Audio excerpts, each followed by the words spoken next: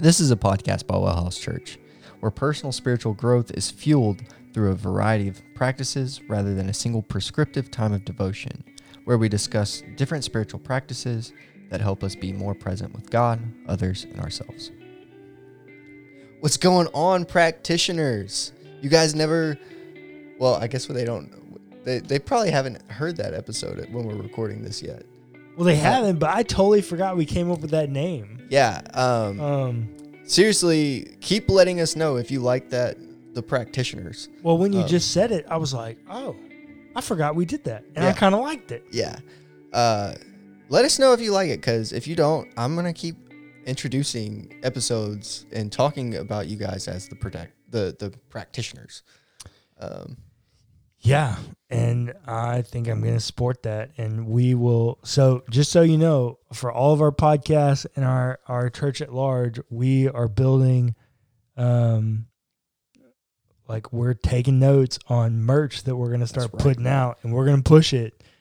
And I think when we get to 1,000 downloads a month is when we'll do it. And right now, we're at about On each podcast? No, just total one? across the four. Fair enough. 1,000 downloads a month. We're not quite there yet, but we're not far.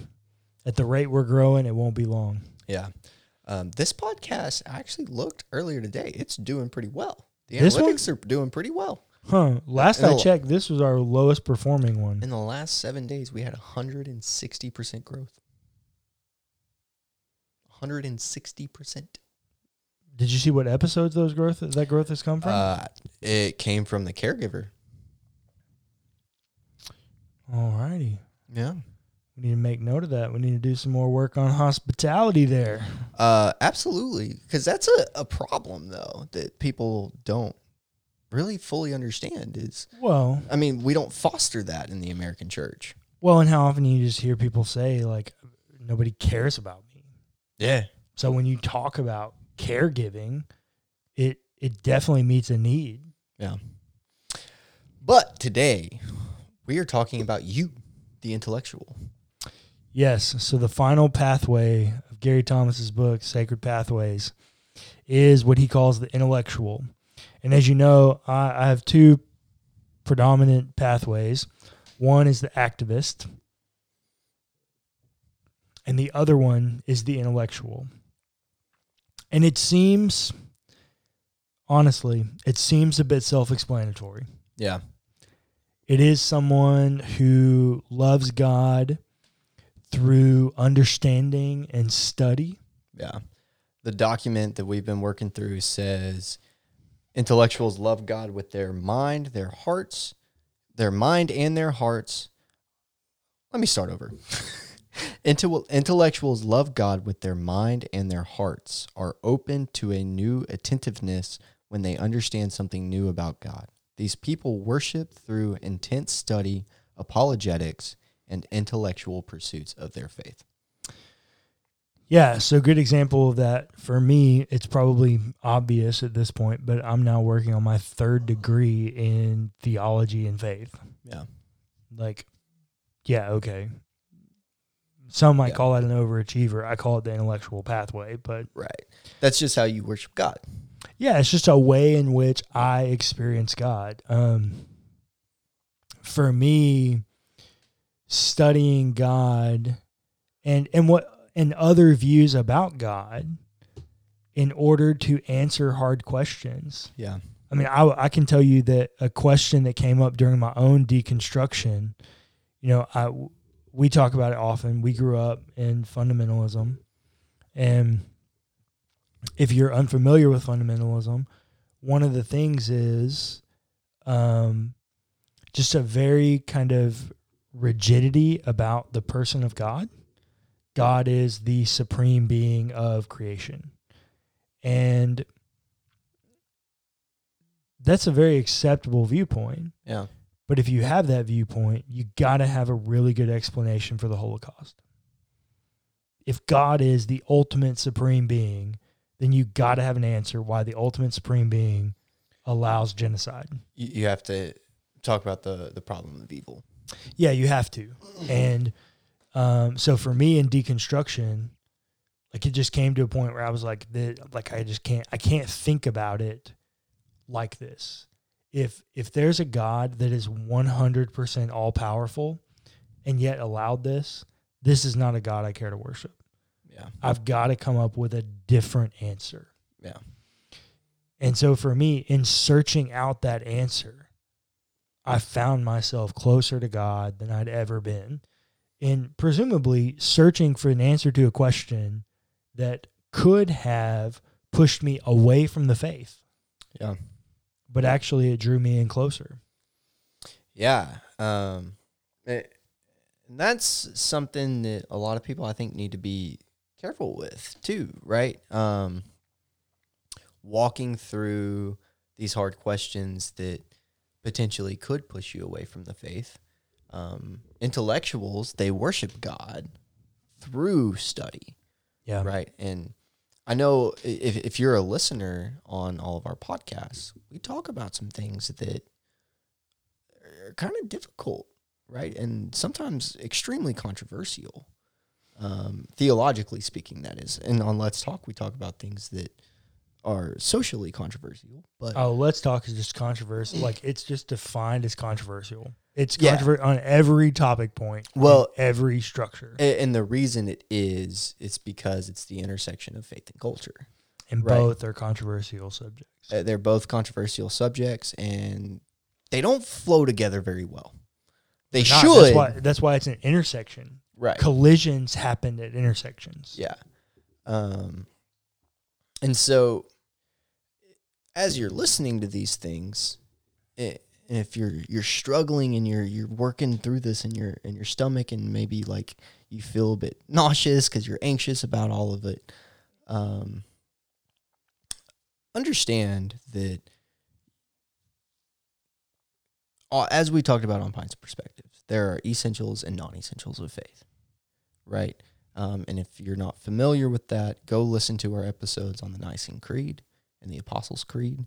Well, we detail out essentials and non-essentials in the very first episode, episode 1. So if you don't have time to go back and listen to all of them, just go back and listen to the first episode. And if those are things that you can connect with, then it's okay, right? Yeah. Everything else doesn't matter. Yeah, they're non-essentials. They might matter to you specifically. But don't be anxious about these things. Don't feel nauseous. If you're like me, when you get anxious, you get nauseous. And sometimes some of the things we talk about on here, I feel a little bit of gurgling going on, and it's not good. Yeah. So just be careful, but don't stress about it. Well, I do think for me it's important because I know a lot of people who left the faith they left all expressions of faith. I don't think they denied Jesus. Yeah. But they left expressions of faith because when they began to doubt and deconstruct, nobody gave them space to do that. And they were ostracized because they were doing that. Yeah. And so they left. And so for me, as an intellect, I need space to do that. As someone who is constantly studying, I mean, if you stepped in my office, books, you might be shocked at how many books there are given my age. Books everywhere. And here's the deal. That's something we need to do. We need to do a walkthrough of your office so we can see all your books. Maybe so. But the crazy thing, I've gotten rid of maybe half of that over again. Yeah. Or also have a ton of books on both audiobook and Kindle. Mm-hmm. Like I am constantly studying and I don't study people just like me. Yeah. I constantly find myself studying Catholic theologians. Yeah. Or studying what are the people that do like generational studies? like people that study like millennials and Gen Zs I and don't Gen know what you call Xers. those.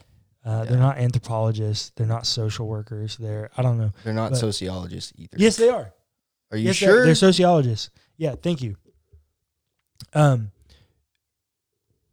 I find myself reading those kind of books too. Yeah. I mean, I just read a variety of different things. And when you verse yourself in a variety of different topics, you end up pretty regularly wrestling with a question. Yeah.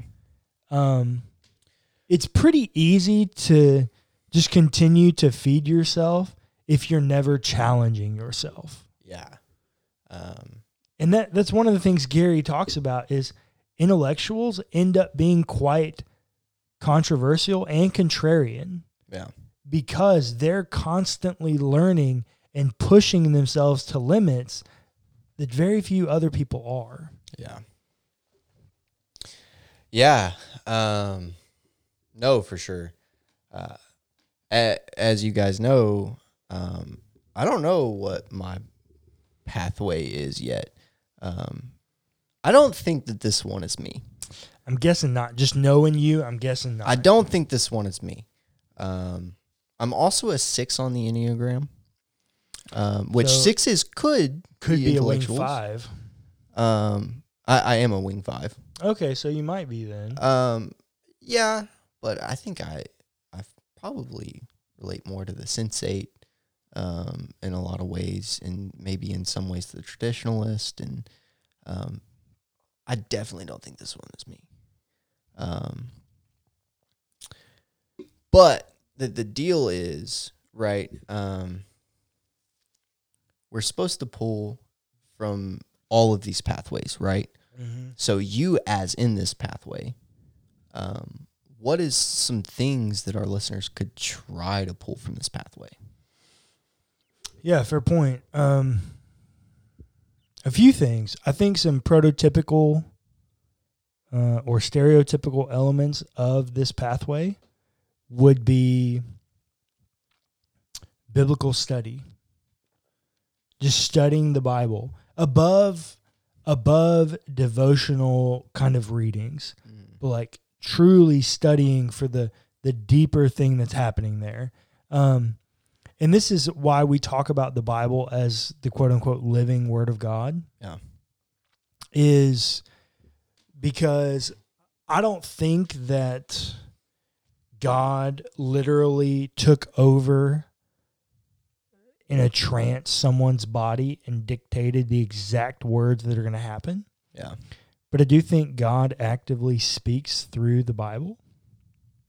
And so for someone who's just reading it for the first time, they will see things that will be mightily impactful. Yeah. But how is that also true for someone who's been reading it for 40 years, studying it? Right? How do New Testament professors continue their journey of spiritual formation 40 years in, still through reading the Bible? Yeah. Because it's the active, living Word of God, and they're digging deeper and deeper and deeper into it to find another level of meaning. Not to say that that level of meaning contradicts an earlier level, Right. but it just speaks to them in a new way. Yeah. So deep, intensive biblical study is one. I had someone tell me years ago, when I was in middle school, you also went to this Bible study at a different time than I did, but I went to this Bible study for a long I went to this Bible study for a while, for a long time as well. But I was in middle school, and it was the men's Bible study at our church. Yeah. And the men in this church, And I ended up on staff at this church, so I went for a long Yeah. time. yeah.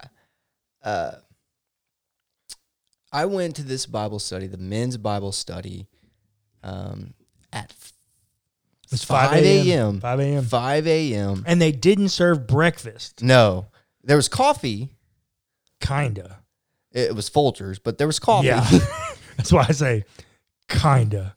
Folgers is coffee adjacent. Definitely not good There was coffee, but I don't know. I was in middle school. I didn't care. It was coffee. I needed coffee.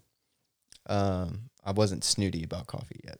But in one of these Bible studies, I got really close to one of the men that went to the study. And he looked at me, and I was there just kind of studying with them. Occasionally I would throw an anecdote in. But most of the time I was just watching and listening. And so lots of times they would look over to me and say, "Hey, Clayton, this is something that might be valuable for your life." And one time, one of the men looked at me and said, "Clayton, I have read the Bible cover to cover countless times. And I can read the same verse over and over again. But a year from now, it could mean something totally different to me." Yeah. Living and breathing. Yep. Living and breathing. And I think that that's extremely important to realize, is that as you read Scripture and you're applying it to your life now, it's not always, sometimes it is cut and dry, right? There are times that it's black and white. But then a lot of times, there's some gray there. Yeah, I've talked about this with you. I don't know if I ever talked about it on the podcast, but if anyone tells me they have the interpretation of a parable, they're wrong. I'm just calling bullspit. Yeah. There's not a single interpretation of a parable. No. By its very nature, there's multiple interpretations of a parable. There has to be. Yeah. So like I don't think that's true. Yeah. One of my mentors is Dr. Dwayne Brooks, the pastor of Tallowood Baptist Church here in Houston. And I don't know, we've never talked about it, but I think he would also be an intellect. Okay. I mean, he's a pastor and he has a PhD, not a D-Min. A PhD. He has a PhD and not from a seminary. Yeah. From Baylor. Yeah. So for our listeners, especially when it comes to ministry, it's important to understand that the PhD is more of the intellectual side, and the D-Min is more of the application side. It can be. The PhD, you can do research for the sake of research. Here's the way I like to explain it. PhD can do research for the sake of research. A D-Min, you got to solve a problem. Yeah. You got to identify a problem and you got to solve it. That's sort of the application that I was going for. Yeah. And in social work, if you're interested, we have something very similar. You can get a PhD in social work, which is more intellectual and research-based. But the DSW, the Doctorate of Social Work, is more application-based. Yeah. So most fields have something equivalent of this, if there is an applicable side. Right. Right? I mean, there's no, like, doctorate of anthropology. There's a PhD in anthropology. Right. Because it's predominantly theory-based. Yeah, exactly. So with that, but also you can get an MD, right, a medical doctor, or you can get a PhD in medicine. Right. So like you can definitely do this in most fields. But I definitely think that if I had to guess, he would be an intellect. And he reads the Bible cover to cover every single year, and every year he changes translations. Man is fluent in reading Greek and Hebrew and I think Aramaic. Doesn't read it except when he's writing sermons. For devotional reading, for other purposes, he reads just English translations, and every year he picks a different translation. That's interesting. It's gold. That is interesting. Because you see things and you're like, you may have memorized a verse, and I also think he's an intellect in this way because he's constantly trying to memorize verses. Right. He's also the guy that will memorize whole poems for the introduction to his sermons. That's cool. Yeah, he's cool. He's brilliant. He's great. Dwayne, if you're listening, I love you so much. But and we have a great at Wellhouse. We have a great like affinity for Tallowood because they are our sponsor church. Yeah. Official, as of the week we're recording this, it is official last week. Yeah.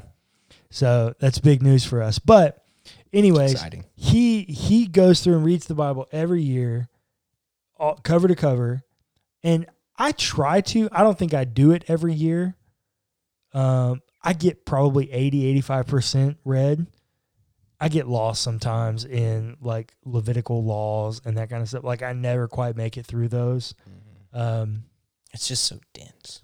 Yeah, I will say I used to have a problem making it through Lamentations, but then I started realizing like we don't do a good job of lamenting, and that's partly because we don't give space for people to lament. Yeah, and then I realized like, oh wait, this is important. There's a whole freaking book of the Bible dedicated to lament and the idea of lament. Maybe I should read this thing. Yeah. So finally, I actually made it through Lamentations for like the third or fourth time now. Maybe that's something we need to come back to on this podcast, is space for lament. Oh yeah, on here and Let's Talk. Yeah, I think they're both different spins on that idea. I think that's something we should do.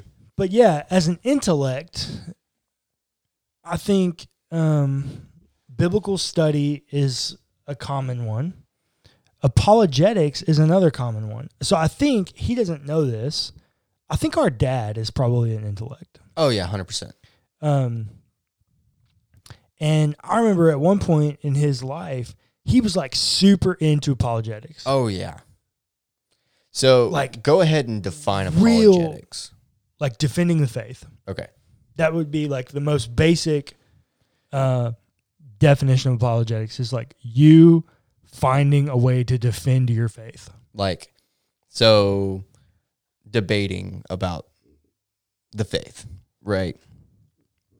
Yeah, so you can have cultural apologetics, you can have philosophical apologetics, you have biblical apologetics, historical, whatever. There are a number of different methods for apologetics, but apologetics is always defending your faith. If you're looking for an apologetic book, I think one of the best ones is called Christianity on Trial, written by a guy named Mark Lanier, who I'm hoping to get on Let's Talk to talk about this very book. Mark Lanier, if you're listening, please come. Please do this. Yeah, he's not listening. Yeah, he should be. Yeah, he's a very, very successful trial lawyer. Yeah. And he owns the Lanier Theological Library in Houston. I mean, just a great guy. And wrote this book, and he puts Christianity on trial like he would in a courtroom. Yeah. Just fantastic. So that there are different ways to do apologetics, but our dad got really into apologetics for a while. I don't think he's still there. I don't think he like loves apologetics, but he's not interested in it the way that he once was. Yeah, I think you might be surprised. Really? Yeah. Before he was talking about it all the time. Yeah. I never hear him talk about it anymore. I don't know. Maybe that's a conversation we need to have with him a bit more, but yeah, I think you might be surprised. Bless you. Bless you. Excuse me. Ooh. That was gnarly. Yeah. Hadn't had a sneeze like that in a while. I did play golf yesterday, so maybe my allergies are acting up a bit. Yeah, growing up with him, we used to make fun of his like violent sneezes. Yeah, it's true. They emotionally abused me for the better half of my life. Go back and check out yesterday's episode of Let's Talk if you didn't catch that joke.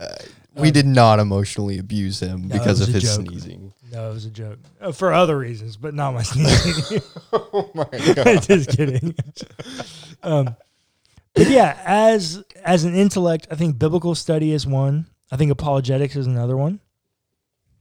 Also think theological studies is another one. Or maybe systematic theology would be a better way to talk about it. Because truly, and this is something that we didn't grow up with. I didn't have a construct for this. I thought that all theology had to be biblical theology. I thought all theology, and this is one of the core premises of fundamentalism, is that the Bible is supreme in everything. And so, and specifically in our vein of fundamentalism, we were what's called primitive. So primitive means that not only can the Bible not reject it, it also has to affirm it. Yeah. Not only is the Bible authoritative, right, but it has to affirm and not reject it. Yeah. So it's both. There are some people who would say, as long as the Bible doesn't reject it, it's fair game. I don't think that was our vein.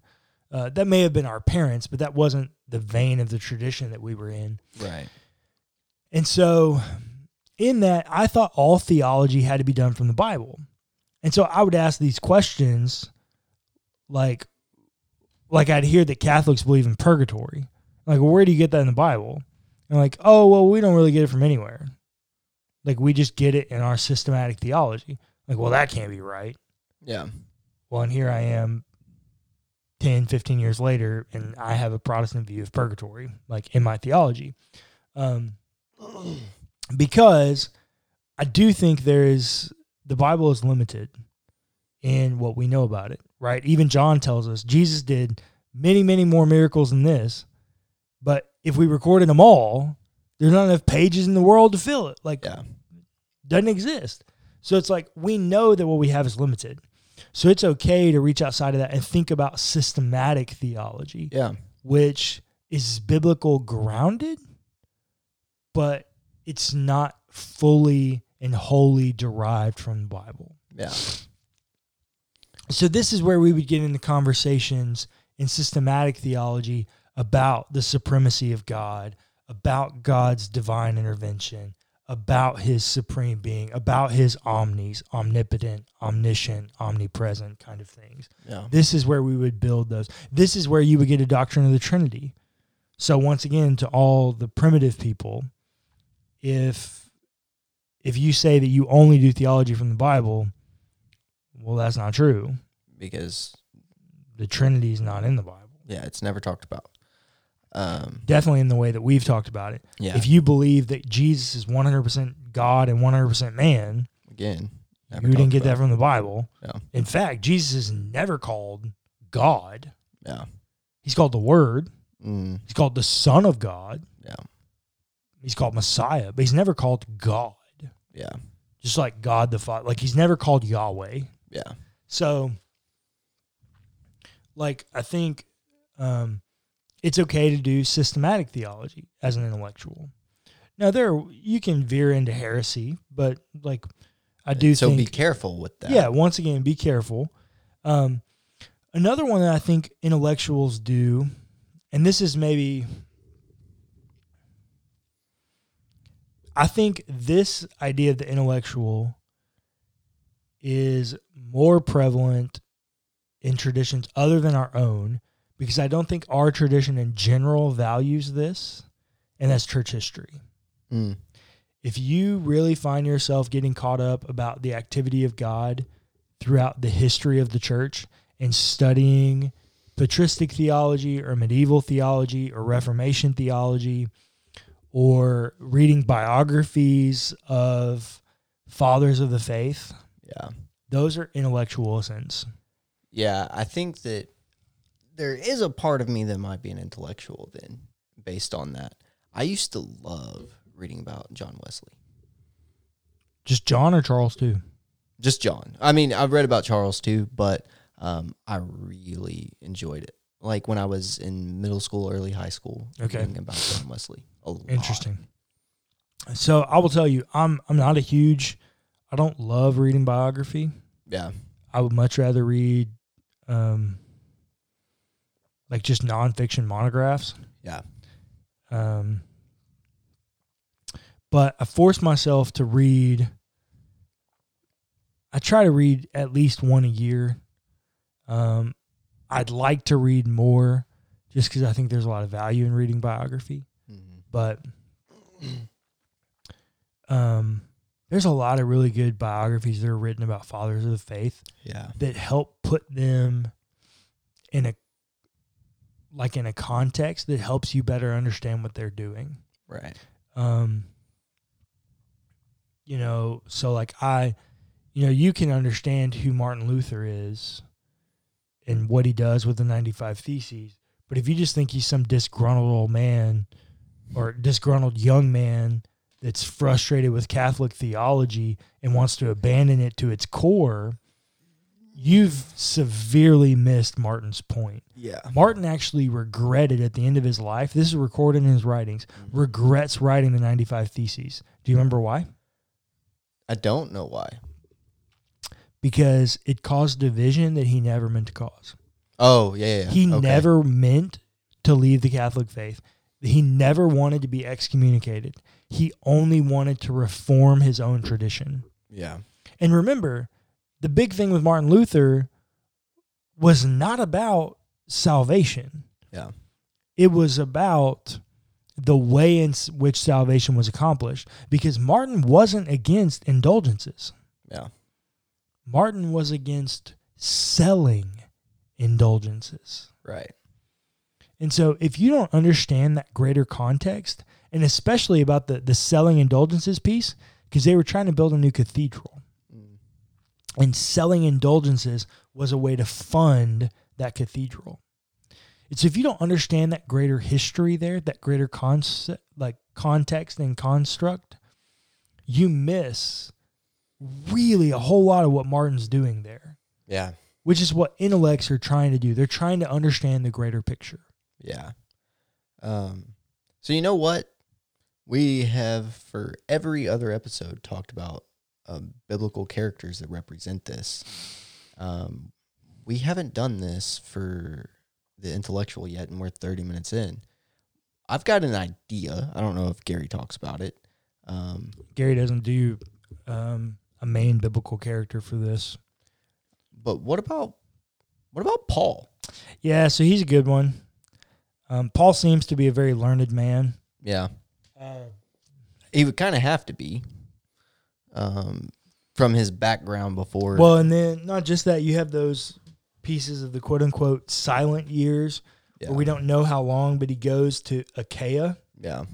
And for a season, and it could be 3 years, it could be 10 years. We don't know exactly how long, but presumably he's studying. Yeah. He's trying to work out this issues with his theology. He's trying to reformulate it in light of Jesus. He's deconstructing. Yeah. Another one would be Luke. Mm. So Luke tells us in Luke chapter 1 that he's writing this to give an accurate account of the witness of Jesus. Yeah. That many other accounts have been written, but he wants to give an accurate account. And we also know from Acts, that Luke traveled with Paul, so knows Paul pretty intimately. And we know from church tradition that Luke was a physician, which means pretty educated. Yeah. Luke doesn't name himself as the author of Luke. So so he might be one. I'm trying to think of some other examples that we might have. One might say Solomon. Yeah. Because he's the quote-unquote wisest man that ever lived. Yeah. Wisdom and knowledge are not exactly the same thing, but No. I don't think intellects are removed from wisdom as a source of intellectualism. That's to be debated in another conversation, but yeah. Yeah, so I think you could potentially point to Solomon there.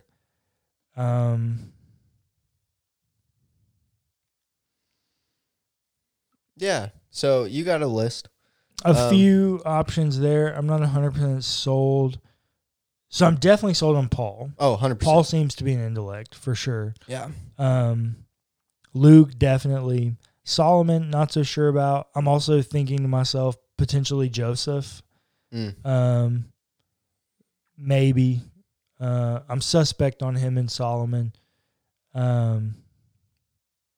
John, maybe. John the Apostle? Yeah. So why do you think that? He's a fisherman. Yeah, but just because he's a fisherman doesn't mean... our dad worked construction for so long. He's not... Yeah, but Dad can read. I mean, I guess that's fair. John doesn't have his 3 R's. Fair. John's missing his reading, writing, and arithmetic. I mean, fair. I don't know. Yeah, okay. So, not totally sure who your biblical characters would be, but if you find yourself in a book often, or if you find yourself constantly studying deep theological truths in the Bible, you might be an intellect. And if you're not an intellect, pick up a biography on Martin Luther, or pick up a biography on John Calvin, or just pick up like a commentary or something. Commentaries are so hard. I would much rather somebody pick up a biography than a commentary. Okay. So listen to your pastor. Go pick up a biography. Yeah, commentary, because people are trying to do too many different things with commentaries. There are a lot of really good biographies written about fathers of the faith. Yeah.